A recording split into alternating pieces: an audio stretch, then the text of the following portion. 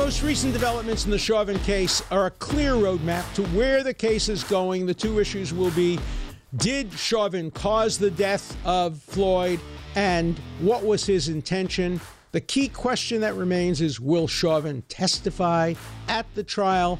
You'll hear reasons why he should and why he shouldn't on The Dirt Show.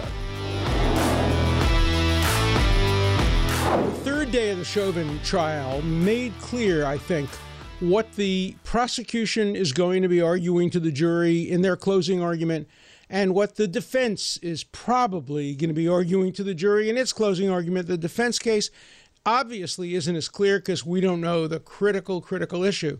Is Chauvin going to testify on his own behalf? That's the hardest question that a criminal defense lawyer ever faces. I had a friend who used to charge $100,000 to try a criminal case, and he would say $95,000 of that is for the decision whether to put the client on the witness stand. $5,000 is for the rest of the case. But the key is whether you put the defendant on the stand. I've gotten so many letters from prisoners who have said, oh my God, it's all my lawyer's fault that I'm in prison. My lawyer didn't allow me to testify. Then I get letters from others saying, it's all my lawyer's fault. My lawyer had me testify, and that's what sunk me. You know, jurors can listen and watch videotapes and hear experts, but in the end, they want to look in the defendant's eyes. They want to see whether they like him, whether they approve of what he did, whether they believe him, whether they think he intended for the outcome, death, to be what it was. So there's a lot of pressure on the defense to put the defendant on the witness stand, which he has a constitutional right to do. But remember, when you put a defendant on the witness stand, you open him up to all kinds of cross-examination and evidence that wouldn't otherwise come in. For example, in this case, there apparently is evidence of prior use of excessive force. Now, if he doesn't take the stand, they may be able to get that into something that's called pattern evidence, if they can show it was a similar pattern. But that's always chancy for the prosecution. But if he does testify, they can put on a lot of evidence going to his credibility, whether he's a truth-telling person. So it's going to be a very, very, very hard decision. It will depend in part on how strong the prosecution's case on causation is. And again, I can see the writing on the wall. What's going to happen? You're going to see experts and hear experts on both sides. But both sets of experts, in the end, will have to admit the following. They're going to have to admit that but for the knee on the neck or the knee on the shoulder, however it comes out, but for the knee, George Floyd would still be walking around today with a heart condition, perhaps with a drug addiction, with high blood pressure, but he'd be alive today. So both sides, experts on both sides, will have to acknowledge that the knee on the neck or the knee on the shoulder is a but-for cause of the death. Without the knee on the neck, without Chauvin's actions, he would not be dead today. That's what we mean by a but-for cause. But all the experts will also have to acknowledge this is a little bit more chancy, and it will really depend on what the autopsy results and other results show. But I think they'll have to acknowledge that if he were a perfectly healthy person, the knee on the neck, even for 9 minutes, or the knee on the shoulder, would probably not have caused his death, absent a high level of drugs in his body, absent his heart condition, absent his high blood pressure. In other words, the three factors that are his fault, the fault of George Floyd, not the fault necessarily, but attributable to him, the high blood pressure, the heart condition, and the excessive use of drugs and a large amount of drugs.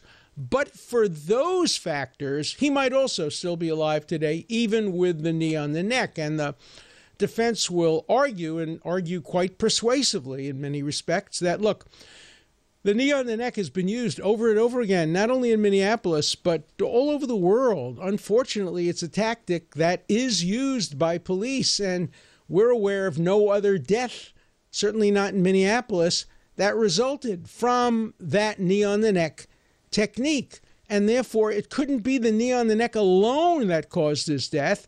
If he had been a healthy person, not with drugs in his body, he'd still be alive today. Now, the prosecution will come back and say, yeah, there have been other cases of knee on the neck, but none for 9.5 minutes. Well, of course, we don't know the answer to that because there aren't videos of the other cases. We don't know how long the knee on the neck. We don't know if there's any other case in which there's been a knee on the neck. So, in the end, the defense case will have to acknowledge that but for the knee on the neck, he'd be alive. But they will say that there is reasonable doubt about whether or not he'd still be alive but for the three conditions, the drugs, the heart, and the high blood pressure.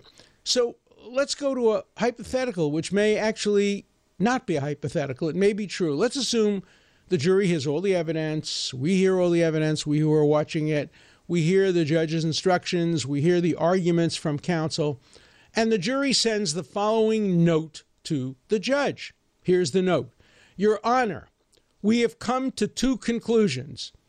We have concluded beyond a reasonable doubt that the knee on the neck was a cause of the death, that but for the knee on the neck, he'd still be alive. That's conclusion one. Conclusion two, we have also come to the conclusion, beyond a reasonable doubt, that but for his drug use, his high blood pressure, and his heart condition, he would probably still be alive today, even with the knee on the neck. In other words, the knee on the neck alone didn't kill him, and the drugs and the heart condition alone didn't kill him. There were two significant causal elements that brought about his death. Your Honor, please guide us. If we believe in both of those conclusions, do we vote guilty or do we vote innocent? Do those conclusions mean that he did cause the death or that he didn't cause the death?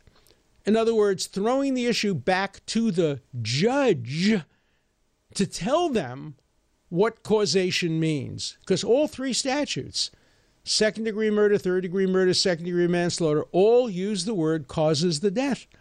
And so the jury must find beyond a reasonable doubt that element, that he caused the death. I don't know what the judge will decide there. The law is not as clear as it could be. The judge will probably instruct the jury as follows. It's up to you, ladies and gentlemen of the jury, to decide whether the actions of Chauvin, the knee on the neck, the knee on the shoulder, the 9.5 minutes, was a significant cause, was a substantial cause. He may use words like that. He may use more legal mumbo-jumbo. He may say, was a proximate cause, or was the proximate cause, as if we know what proximate cause means. In some respects, of course, this whole issue of causation is a scientific issue, is an issue of science. It doesn't matter what the defendant intended. It doesn't matter whether or not he was yelling, I can't breathe, I can't breathe. It's up to science to determine what caused the death. I think I've mentioned I've had a handful of cases in which I've won on causation theory. My client shot somebody in the head after somebody had shot him in the heart. We won. The court said you can't prove beyond a reasonable doubt that the second bullet caused his death. He may have already been dead during the first bullet. Klaus von Bülow case. Did Klaus inject his wife with insulin? Did that cause her coma? The defense introduced evidence that she was hypoglycemic and was using barbiturates, and we claimed successfully that that's what caused her coma. I had another case which my client was the medical examiner, and he was accused of injecting his wife with sexinylcholine and causing her heart to stop. We were able to prove by scientific lab tests that no, she had died of an arrhythmia in her sleep, and that was the cause of death. So, and I've won other cases like that. Causation is a big, big deal in these kinds of murder and homicide cases. And it's going to be up to the judge. It's going to be up to the judge. His instruction will, A, determine the outcome of the case, likely, and B, will be a major issue on appeal, because if he instructs wrongly, if he gives an instruction that's too favorable to the prosecution and the prosecution wins the case, there will be an appeal. And the appellate courts of Minnesota will have to decide what causation means in the context of a case like this. I've looked for some of the cases. They go both ways. They're ambivalent. They use language that could either help the defense or help the prosecution in this case. So when you watch the causation arguments come out and the causation science come out, because you're going to hear from scientists now, they don't know what he intended. They don't care what he intended. They're just looking at the biology, at the chemistry, the physics. They're looking at the science of it. And when they come to the conclusion that there were two independent causal elements to this death, namely the actions of Chauvin and the pre-existing conditions of George Floyd, then the scientists are going to say, we've done all we can do here. We've told you the science. You're going to have to decide the case. And then the question comes down to, is this a case of fact to be decided by the jury, or is it a matter of law to be decided by the judge? The judge is going to try to make it a fact issue. He's going to try to put it in the hands of the jury. The jury may come back with questions, putting it in the hands of the judge. So stay tuned, because although this case appears to be crystal clear on the moral issues, and I've said that over and over again, I don't think there's any way you can justify the knee on the neck or the shoulder for 9.5 minutes after he's been subdued and he's yelling, I can't breathe, mama, mama, mama. There's no way of justifying that. There's a special place in hell for the police officers who allowed this man to die under these circumstances. But that's not what the jury is supposed to decide. The jury is not the angel Gabriel deciding whether Chauvin goes to heaven or hell or somewhere in between. The jury has to decide whether or not the prosecution proved each element of the crime beyond a reasonable doubt. Causation is a key element here. Will they decide that there was causation under the law of Minnesota? That's the question. The next question is intention. Scientists can't tell us anything about Chauvin's intention. That's going to depend on two things. The videos, from which you might be able to infer intent, but more importantly, if the defendant testifies, his own testimony, what he says about his state of mind, how he explains it, how he justifies it, whether the jury believes him, whether the jury accepts his justification. Those are going to be the issues in this case. If I was still teaching criminal law at Harvard, I would have my students watching at least parts of this case, because it is a very complex, very interesting, and very difficult case legally, particularly on the issue of causation. As I say, the judge may simplify it and may simply say, as a matter of law, if Chauvin's actions were a contributing cause, a significant cause, a proximate cause, a cause, that's enough, and you can convict beyond a reasonable doubt. If that's the instruction, the jury will almost certainly find that element of causation and probably convict of at least one of the charges, and then the case will go up on appeal. And because this is the George Floyd case, it's very likely an appellate court would go out of its way to try to affirm the conviction if there was a basis for doing so, because appellate courts, unlike juries, know what's going on outside. Right now, the jury doesn't really know the pressures that are existing outside the courtroom. Sharpton and Crump and the lawyers for the protesters and the protesters are all implying, suggesting that the world is watching this case. This is a case where there might be a reaction if there's a verdict that doesn't satisfy the people outside the courtroom. Appellate judges read the newspapers. They follow the news. They follow the trial on television, probably. And they may be influenced, may not. They're supposed to be above influence. They're supposed to be above any kind of pre-existing bias. So we don't know what an appellate court would do. But I have to tell you, I told O.J. Simpson when I was his lawyer that if he lost the trial and I was going to be arguing the appeal would be very, very uphill, because the mood of the country was very much against O.J. Simpson, but he got acquitted. And so did the police officers in the first trial of Rodney King, even though there was a videotape. They were convicted in the second trial in the federal court in a different location, not Simi Valley, but a location that was more racially diverse. Here we have a racially diverse jury, and there's always a third alternative. Third alternative that, kissing your sister. Nobody likes it. Kissing your cousin. A hung jury. A jury that can't come to a conclusion, that splits. All you need is one juror.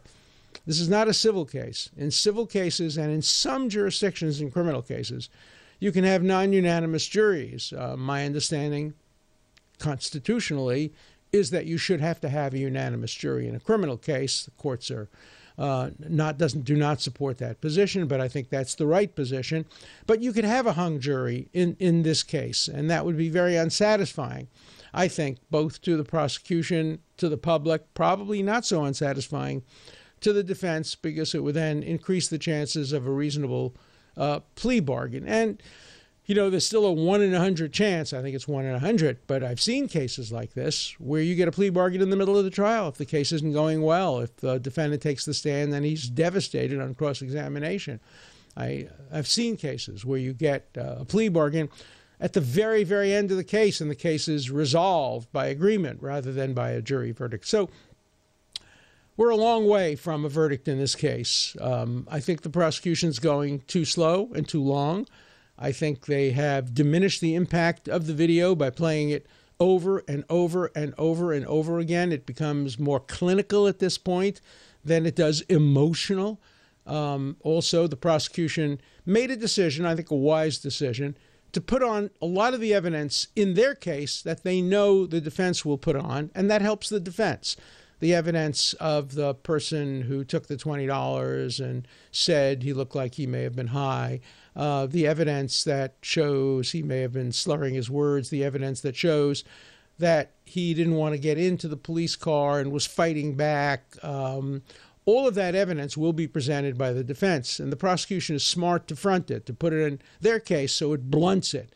It blunts the emotional impact. It doesn't come as a big surprise when the defense puts it on. It's not a Perry Mason moment, because the Perry Mason moment has been blunted by the prosecution. So, look, I have spent my life watching, reading, listening to criminal cases of this kind. I do a series on great cases, and I've probably read more trial transcripts than any living human being, other than perhaps the publisher of my series of books. I've read hundreds of trial transcripts, and as an appellate lawyer, I've read dozens and dozens and dozens of trial transcripts. I consider myself the lawyer who does the autopsy on failed criminal trials. I read the transcripts when the defense has lost in order to advise clients as to whether there are appellate issues, what the appellate issues are, and what the likelihood is that we can win on appeal. I have won more appeals in murder cases, have a higher percentage of winning murder cases than I think any living lawyer in the United States today. I've lost very, very, very few of my murder cases and attempted murder cases. And so I think I know of which I speak.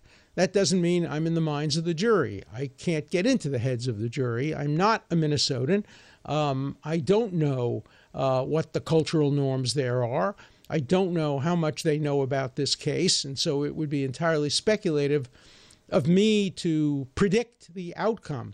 But I can tell you it's not going to be easy for the jury. They're going to hear complexity, nuance, calibration, matters of degree, and reasonable doubt. So stay tuned. Interested in your views on the case, your views both on the moral issues, and I've heard from a number of you who seem to be supportive of Chauvin, something I can't find in my heart to do, to be supportive of Chauvin, and those of you who may not be supportive of Chauvin as a person, but understand that the legal principles go beyond the issue of what you think of Chauvin or what you think of his conduct. So stay tuned. We won't be talking about the Chauvin case every day, but we'll be bringing you up to date on developments as they occur, and we'll be hearing your views on The Durst Show.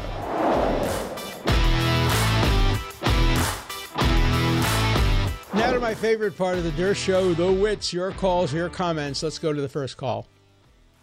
Hi, Alan. This is Keenan from Colorado, and frankly, I'm just disappointed.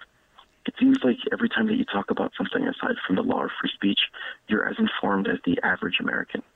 Your rant yesterday, which frankly was just ignorant, proves that your understanding of the Holocaust comes primarily from Hollywood, where in the course of 2 hours, you watched Jews don the patch and then be hauled off to death camps. You spoke yesterday as if the patch was a form of shipping label to be sent off to Auschwitz. The badges that they were forced to wear served the same purpose that every badge serves, to identify the person wearing it. Nazis propagandized that Jews were dirty, unclean, less than human, and that was the whole point of the star. I really feel weird saying this, but I would encourage you to research the actual purpose of the Jewish star. The first Google result simply states the star was intended to humiliate Jews and to mark them out for segregation and discrimination. The vaccine passport is merely the inverse. It is a document that protects you from segregation and discrimination, but the system that it creates is designed to facilitate the same segregation, the same separation into first-class and second-class citizens, where you can segregate against the second-class citizens, deny them private and government services, humiliate them and dehumanize them, all of which is going on today for people who choose not to use the vaccine. You said yesterday that people who made this comparison were Holocaust deniers and stupid jerks. Honestly, your uninformed rant yesterday makes you the stupid jerk, in my opinion. You can disagree with the comparison, but labeling people Holocaust deniers is just a bridge too far. I hope you reconsider. Thank you. Well, with all due respect, that is an absurd argument and an insulting argument. We're not talking about making people wear identifying papers of any kind. We're giving people who have been vaccinated, who have chosen to be vaccinated, who've chosen to do the right thing, who have chosen to protect their family and their friends and themselves from a deadly disease, we're giving them a document that says you've been vaccinated so that we can make decisions about whether to interact with you. If you're a second-class citizen, it's because you've chosen to be a second-class citizen. The Jews didn't choose to be wearing yellow stars. They didn't make a decision. No Jew was given the choice, be vaccinated and you lose your yellow star. It is such an insulting, absurd, ahistorical, ignorant argument. The idea that you can make any comparison between a person who chooses not to be vaccinated, stupidly, foolishly, ignorantly chooses not to be vaccinated and not to prevent the spread of a disease. You compare that to some 2-year-old who was born to a Jewish mother and therefore has a star and is led into the gas chambers. Shame on you for even making that argument. But on the Der Show, you get to make whatever stupid, ridiculous, ignorant, bigoted, and biased arguments you want to make. This is not YouTube, so go ahead. Continue to make your absurd arguments, and I will continue to answer them forcefully, directly, historically, and intelligently. Next call. Hello, Alan. My name is John. I'm from Nashville, New Hampshire. I'm a big fan of yours for a long time. I appreciate what you do. I just saw your podcast of March 31st. I want to rebut you on 2 points. One, as far as COVID-19 and the vaccine goes, you should know that it is not a vaccine. Could not be called a vaccine in times that we're not under an emergency order. It's experimental gene therapy using synthetic mRNA. The white papers released by Moderna and Pfizer say as much, including the notice that the experimental gene therapy via synthetic mRNA has shown no efficacy in providing any immunity or protection from any coronavirus. So you should be aware of that. You can look it up yourself. It's in their white papers. 2, I want to go what you said about the Holocaust denial. To equate vaccine passports with the Star of David armbands the Nazis forced on the Jews is not Holocaust denial, in my opinion. It is the exact opposite. I'm a great studier of history, know a lot about the Nazis and what they did, as I'm sure you do as well. And I'm sure you know that it took the Nazis 10 years to get to the final solution. The Nazis took many small steps along the way to get there. Armbands were first on the Jews in the Reich long before they were first forced on the Jews in Poland and elsewhere. Armbands in the initial stages of the Nazi regime were akin to vaccine passports, as it was the government's way of branding who and who is not acceptable in polite society and disallowing a segment of people from participating in society based on their identification papers. So for people to say that the Star of David armbands are akin to vaccine passports, no one's denying the Holocaust here. We're saying this is the first step by a radical government in controlling the population by branding one segment of society as unfit to participate in society. And that is exactly what the Nazis did in Germany. The Germans did not accept at first, when the Nazis came to power, the persecutions of the Jews. It took many, many small steps over many long years to get there, and most Germans were astounded when they finally ended up at that point. Most Americans were astounded by the COVID reaction. We're astounded by this vaccine reaction, and we feel as though we're going down the same path. So please respond to my comments, and I'd appreciate to hear them. I don't think you're going to be a fan of my show anymore after I give you my answer. The answer is that if you really think that people who are not going to take the vaccine are ultimately going to be put in gas chambers, I don't want you listening to my show. Please turn it off. Go to another show. The idea that we would in any way take people who haven't been vaccinated and put them in death camps and subject them to the gas chamber or shootings or hangings, it is so preposterous it doesn't deserve an answer. We have a right as a society to know who's been vaccinated and who hasn't been vaccinated. I have a right to know that when I decide who to interact with. And as far as your statement that it's not a vaccine, it's not vaccinated, obviously, if you were on YouTube, you'd be taken down. And if I imposed any kind of censorship, I wouldn't allow that phone call to be made. It's wrong. It's false. This is a vaccine. It's highly effective.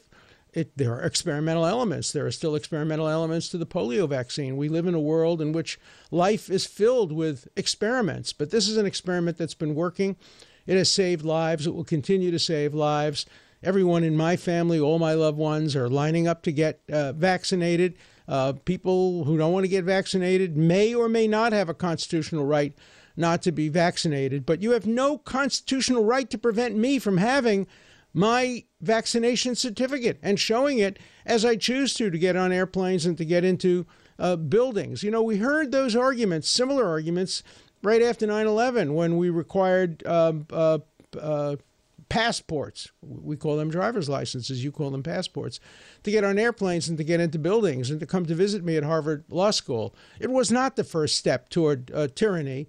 It was a step made essential by threats posed to our country from abroad and domestically. And the same thing is true even greater. Vaccines work. Take them, everybody. Take them. If you choose not to, you are in some respects somebody who doesn't deserve all the privileges that the rest of us get. No, you're not coming to my house if you don't take the vaccine. No, you're not getting into a restaurant that I go to if you don't take the vaccine. No, you're not getting on an airplane that I want to fly on if you don't take the vaccine. If you don't want to take the vaccine, stay in your home. Hide away. Don't infect me. If you want to infect yourself, okay. If you have young people in your family, you have no right to infect them either. But to in any way analogize anti-vaxxers who made a choice to violate the rules and the law to a Jewish 3-year-old or 5-year-old or 85-year-old who has a Star of David put on them and then led to the death camps where they're put in gas chambers and murdered. Shame on you. Don't make that argument. I'm going to show you how open-minded I am. I'm going to keep keeping people making those arguments on my show because I want listeners and viewers to know how absurd people are out there who make that argument. I don't want that argument to be made in bars or under rocks. Make it openly. Make it on my show so I can respond in the marketplace of ideas. Don't expect a polite response, though. Don't expect a calm response when you compare people who have chosen not to get the vaccine to my relatives, to my grandfather's brothers, to my cousins who are led to their death in gas chambers. Don't make that comparison and expect me to be polite in my response. Shame on you. Hi, Mr. Dershowitz. My name is Colleen, and I'm calling from California. I'm a fairly new listener. I just listened to your podcast about the comparison with the Star of David and the passports, and I could hear the passion in your voice about the horrific history that happened, you know, during the Holocaust, and I can only imagine ever since I was a kid that has always I went to the Museum of Tolerance. I read up on all of it because it's just so mind-boggling to me. And what was always mind-boggling to me is how we could let something go so far. And I think what the point that is being missed is the segregation that comes with the passport. And even you said in yourself during the segment that you would not let somebody in the house that has not been vaccinated. Right. Well, that's almost the same as, and I would never compare the horrific. I'm just talking about the segregation part, because during that time, there was people with the Star of David, and there was the Nazis, and everybody wore a badge. So you knew who everybody was, and it started the segregation. And we're already on such a path of division in our wonderful nation that this is the last thing that we need to add to it, because there are a significant amount of people that are not afraid of this virus, that are not they're not wanting to be an experiment with a newly trialed drug. And I just, I am a huge fan, and I just wanted to call in, and I actually paused the show just so I could say that. Well, I appreciate that. That's a very thoughtful call. I agree with much of what you said, but here's where we disagree. I believe in segregating people who haven't been vaccinated. Yes, I'll use that term. I want you segregated from me. I don't want to be near you if you haven't been vaccinated. I have a right to know that you've chosen not to be vaccinated, and I have a right to make a decision whether I want to associate with you or be close to you or be within 10 feet of you. Because you made that choice. It's your choice. You made that decision. Again, I'll be repetitive. Jews didn't make the decision. You know that Catholic priests were murdered in Auschwitz if their mother was Jewish. These are people who made the choice not to be Jewish. They converted. They accepted Jesus as their savior.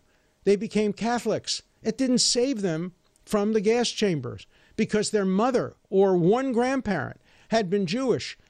You think there's any comparison between being selected for death because one grandparent was Jewish and being selected for segregation by me and by others because you've foolishly, in my view, chosen not to be vaccinated? Even if it's not foolish, if you've made a wise decision not to be vaccinated, I'm entitled to make a wise decision not to expose myself to the possibility of being endangered by your contagion. So how do you get around the difference between one is voluntary and one is contagious?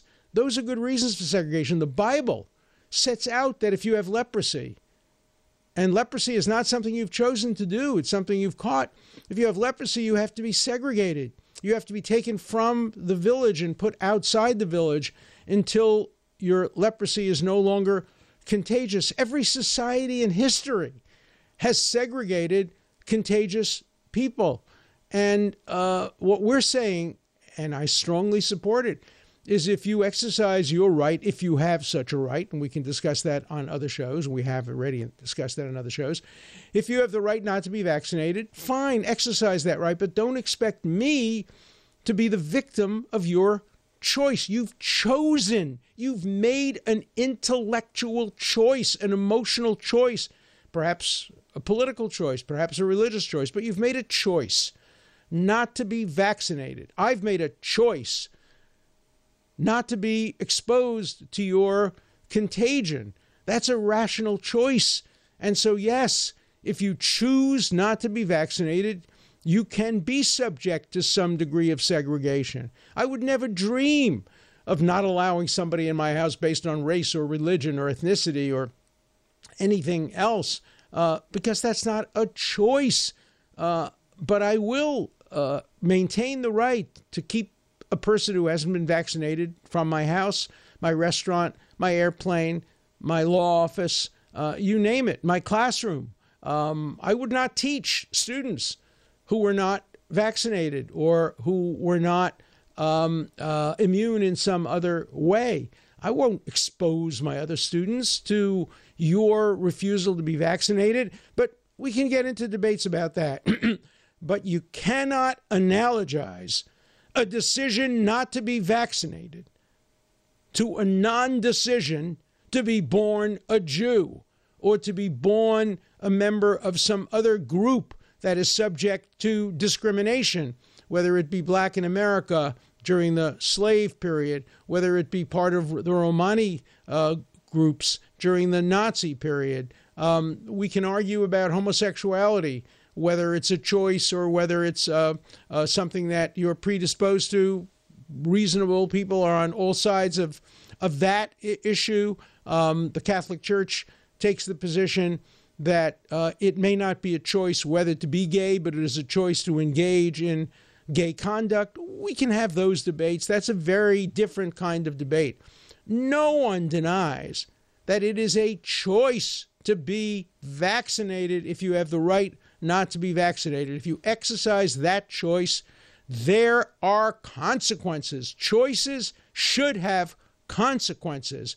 How you're born should not have consequences. And if you don't understand that difference, then I'd like to hear from you, and I'd like to hear you justify treating choice the same as treating what you're born as a Jew or black or Asian or anything else. When we think of the detention centers in the United States in the 1940s, when under Franklin Delano Roosevelt and Earl Warren and Hugo Black, all the liberals, we can find over 100,000 Americans in detention centers solely because of their race, because they had been born into Japanese American families. That kind of segregation is always wrong. But if somebody chose, for example, to support the Nazis, chose to support the Japanese during the Second World War, yes, detention centers would be fine for them during wartime. There's an enormous difference. The difference is as clear and as valid and as philosophically sound as any distinction we can ever make. The difference between choosing to do something and being born into a status that cannot be changed. If you were born a Jew in Nazi Germany, you could become the Pope, and it wouldn't matter. You would be sent to Auschwitz because your grandfather or your grandmother was Jewish. That's not choice. So please, those of you who want to call and follow up on this, and I welcome your calls, focus on that difference. The difference between choosing not to be vaccinated and wearing a Star of David because your grandparent was Jewish. The burden is on you to justify that distinction on The Der Show. I will always take your calls, but I will not withhold my anger at what you're saying. And I've done that. I do it with respect. The reason I take your calls and I answer so emotionally is because I respect you. And I respect your right to express those opinions. I don't necessarily respect or agree with those decisions, and you would expect nothing less from me than for me to honestly respond, as I've done today on The Der Show. So please keep calling in, no matter what your gripe is, no matter what your view is. Tell your friends, subscribe on Rumble, YouTube, whatever, and let's keep debating these issues. They're very important. I'm waiting for your calls on The Der Show. An important part of The Der Show is your voice, your questions, your comments. Please call 24/7. The number is 216-710-0050. Keep your comments short and to the point. Again, the number for you to call 24/7 is 216-710-0050. Hard questions, criticisms, everything's fine. Just keep your questions short, and I'll answer them all on The Der Show.